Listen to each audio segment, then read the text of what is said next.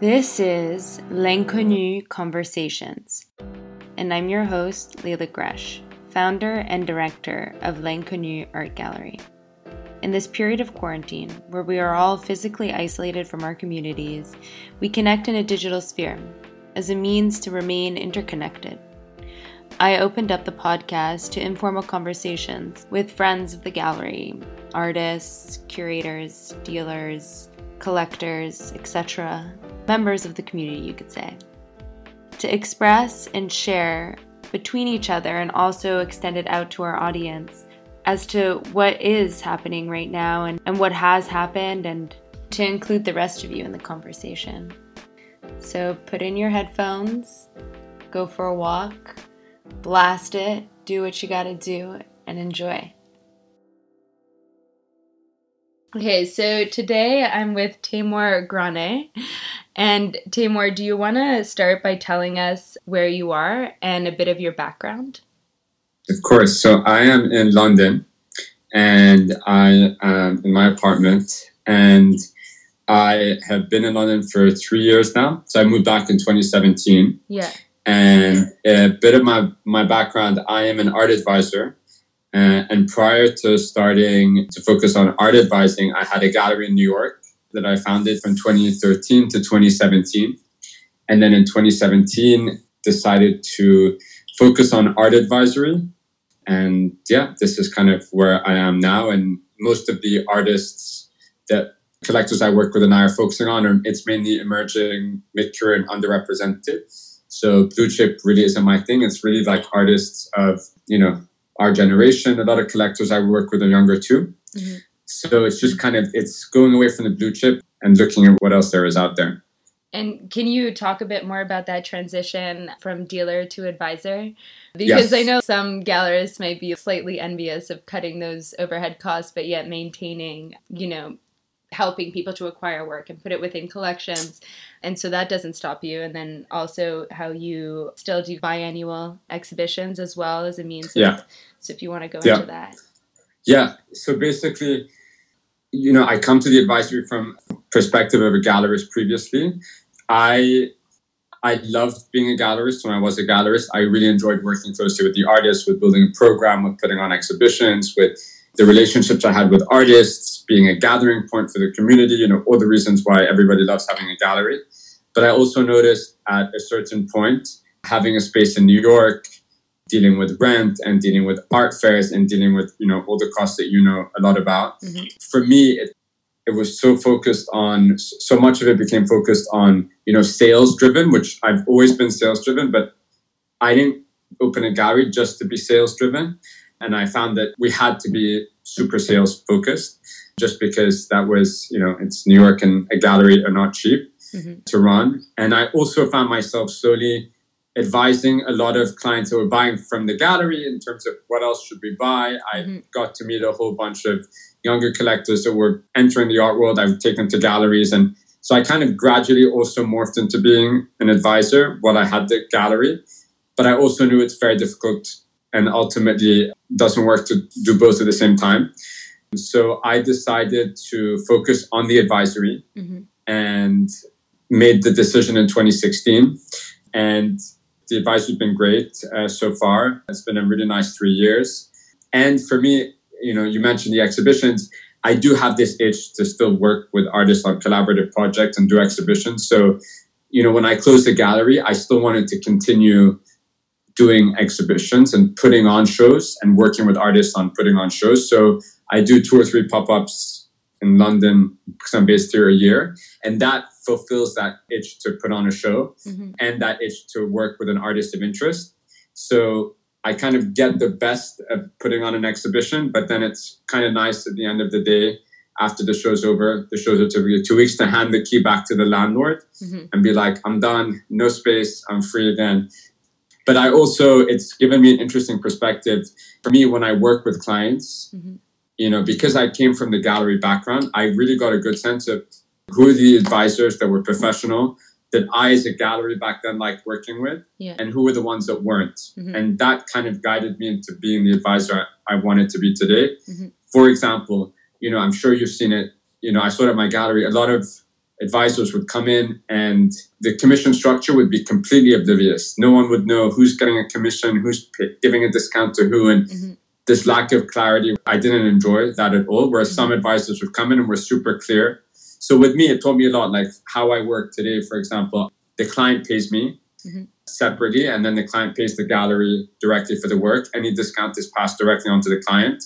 And then I take a commission on the final discounted price of the work, paid for by the client. So everything is clear. Yeah. And I understand how difficult it is to run a gallery. So I also see my role as, I like emerging artists. It's my interest, but it's also fun for me to support and bring new collectors to help a lot of these young galleries in New York and London and other cities, because it's tough.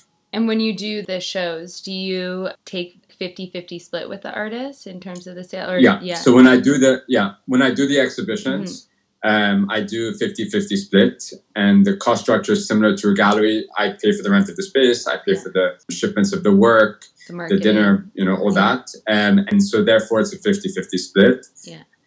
I kind of have clients that just buy from the exhibitions that are not advisory clients. And then I have clients that are just advisory clients. And then sometimes if an advisory client wants to buy from one of the exhibitions, for example, then I obviously don't take a commission for that. I just, it's the exhibition price. So it's quite clear on that front too. Okay, cool. And what about the locations of these shows? Because you were mentioning like Cromwell Place, and then you did one in Notting Hill, right? Yeah.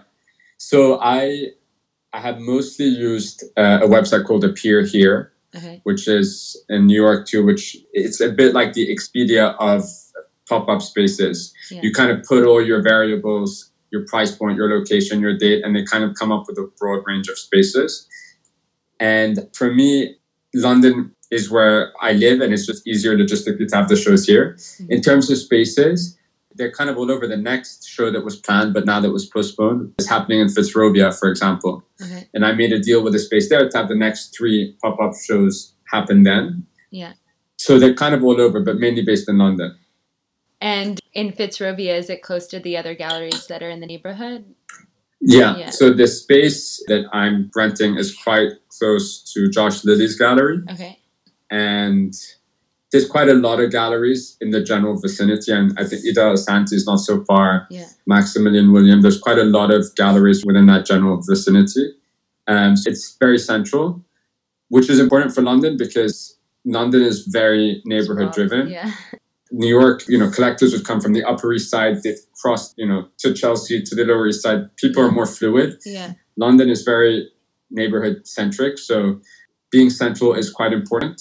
I did a pop-up in Notting Hill, and that was hard for people in the East End to come to. It's a bit of a distance.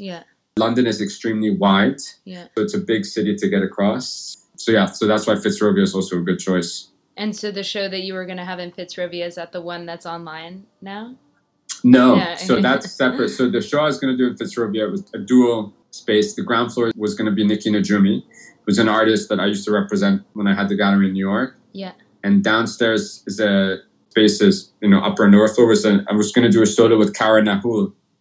I wasn't even thinking about online shows before coronavirus and all the problems and destruction that left in its wake. But I'm friends with a lot of artists, and I realized so many shows, as you know, were postponed and canceled. And, artists need to still sell.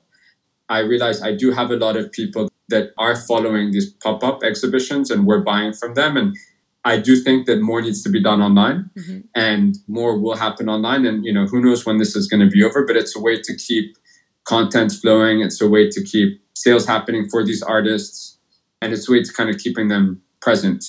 So sometimes, like Matthew Fisher, I've had a relationship with for a long time as his gallerist when I had the gallery in New York. So, for example, that I do directly with him.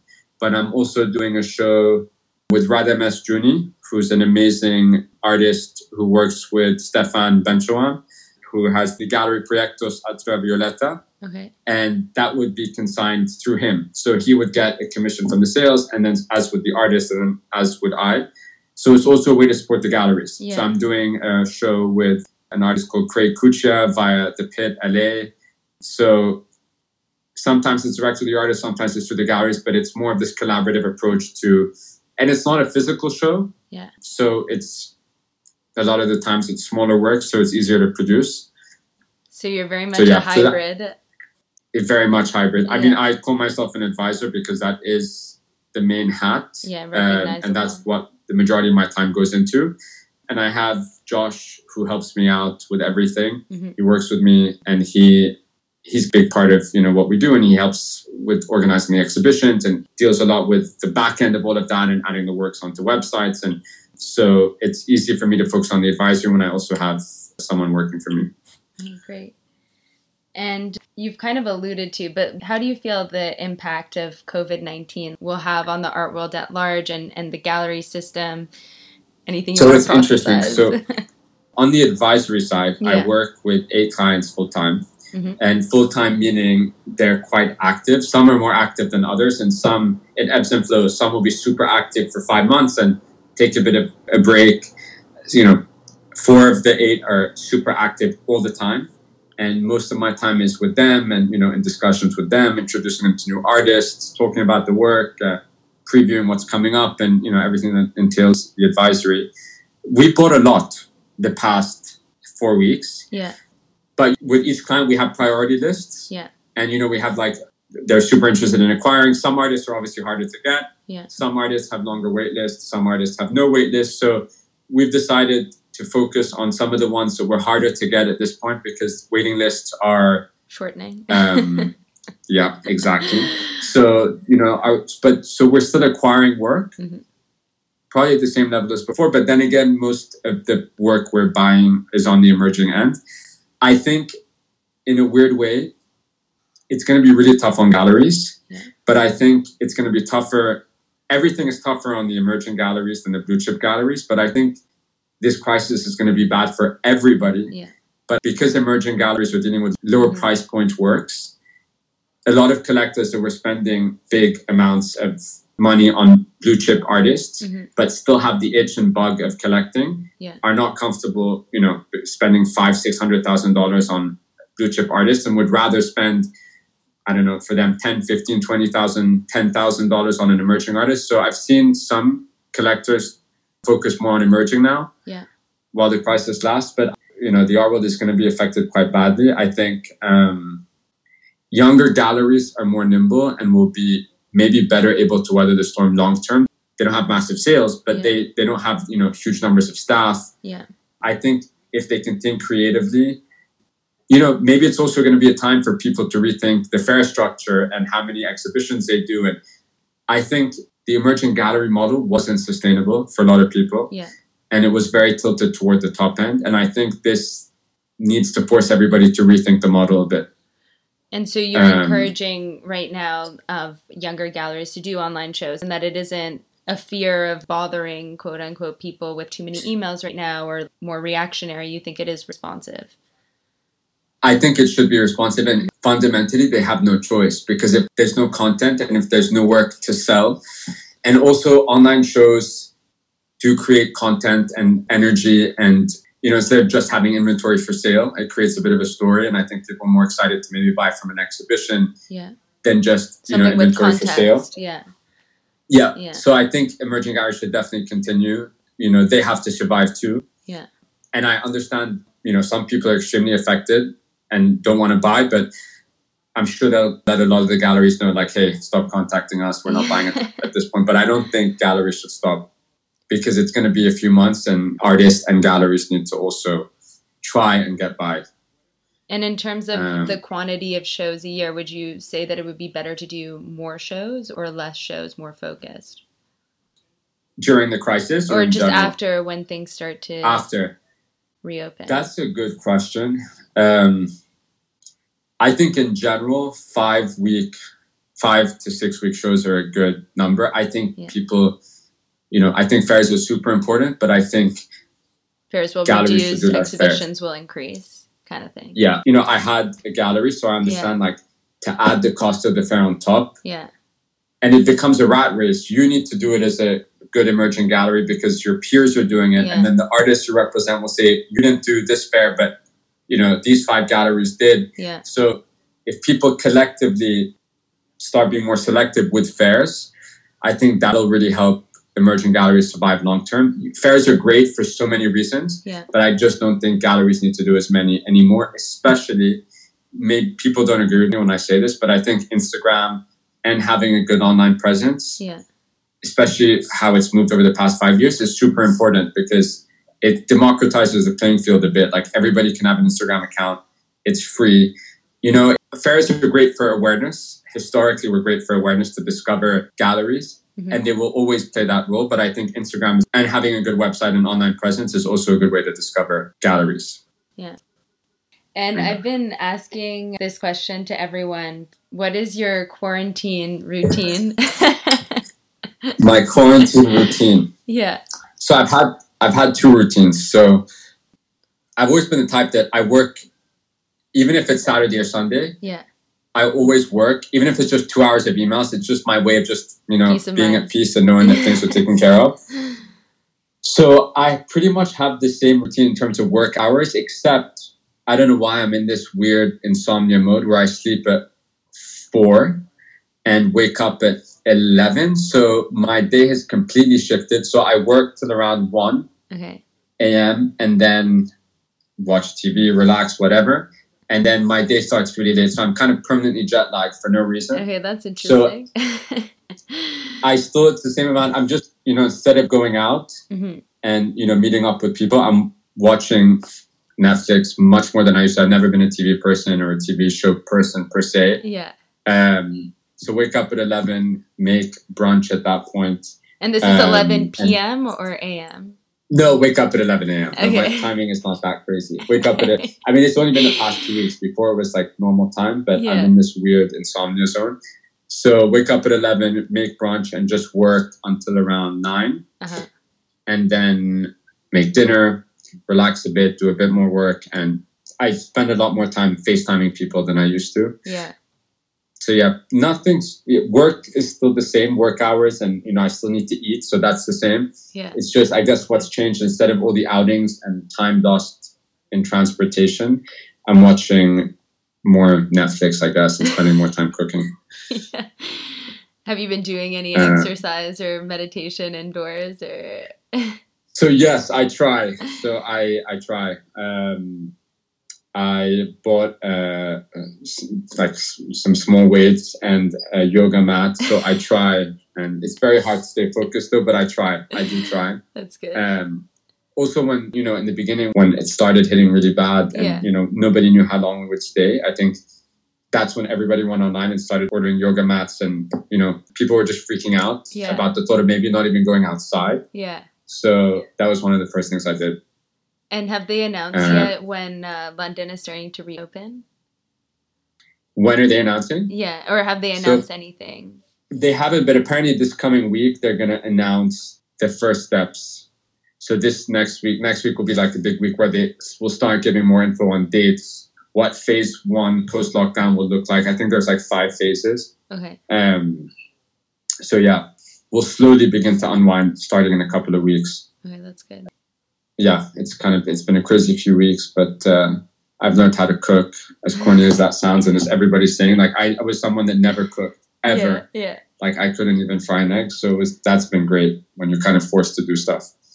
So picked up a couple of interesting habits, but yeah. You'll take that into your post-quarantine life. Yeah. No, I enjoy cooking, maybe not every day, but no, it's great because I needed to know how to cook, and it's good. I've been very creative with recipes and stuff. So I definitely want to take that into post-corona, a post-corona world. But yeah, no, I'm excited just to, I think, interestingly, galleries will be the only source of culture, quote unquote, culture left in comparison to, there's no sports games, there's no cinemas, there's no everything with crowd, no musicals, no theaters, no concerts. So I think galleries will actually, once they do reopen, galleries and museums will get a lot of more foot traffic. Yeah. Because it's one of the few things that, it's not packed. Yeah. So I think that'll be cool. Like, galleries will finally get more foot traffic. Yeah, that's an interesting insight. Yeah. Yeah. Well, thank you. So we shall see. Thank you, Taymour. Of course. Of course. And I'm excited. yeah, we'll put a link to your exhibition in the show notes. Amazing. So, yeah. Amazing. And I'm excited to see all your other podcasts too. Yeah. So let me know when you release everybody to the public. Will do. Perfect. Thanks, Thank Leila. you.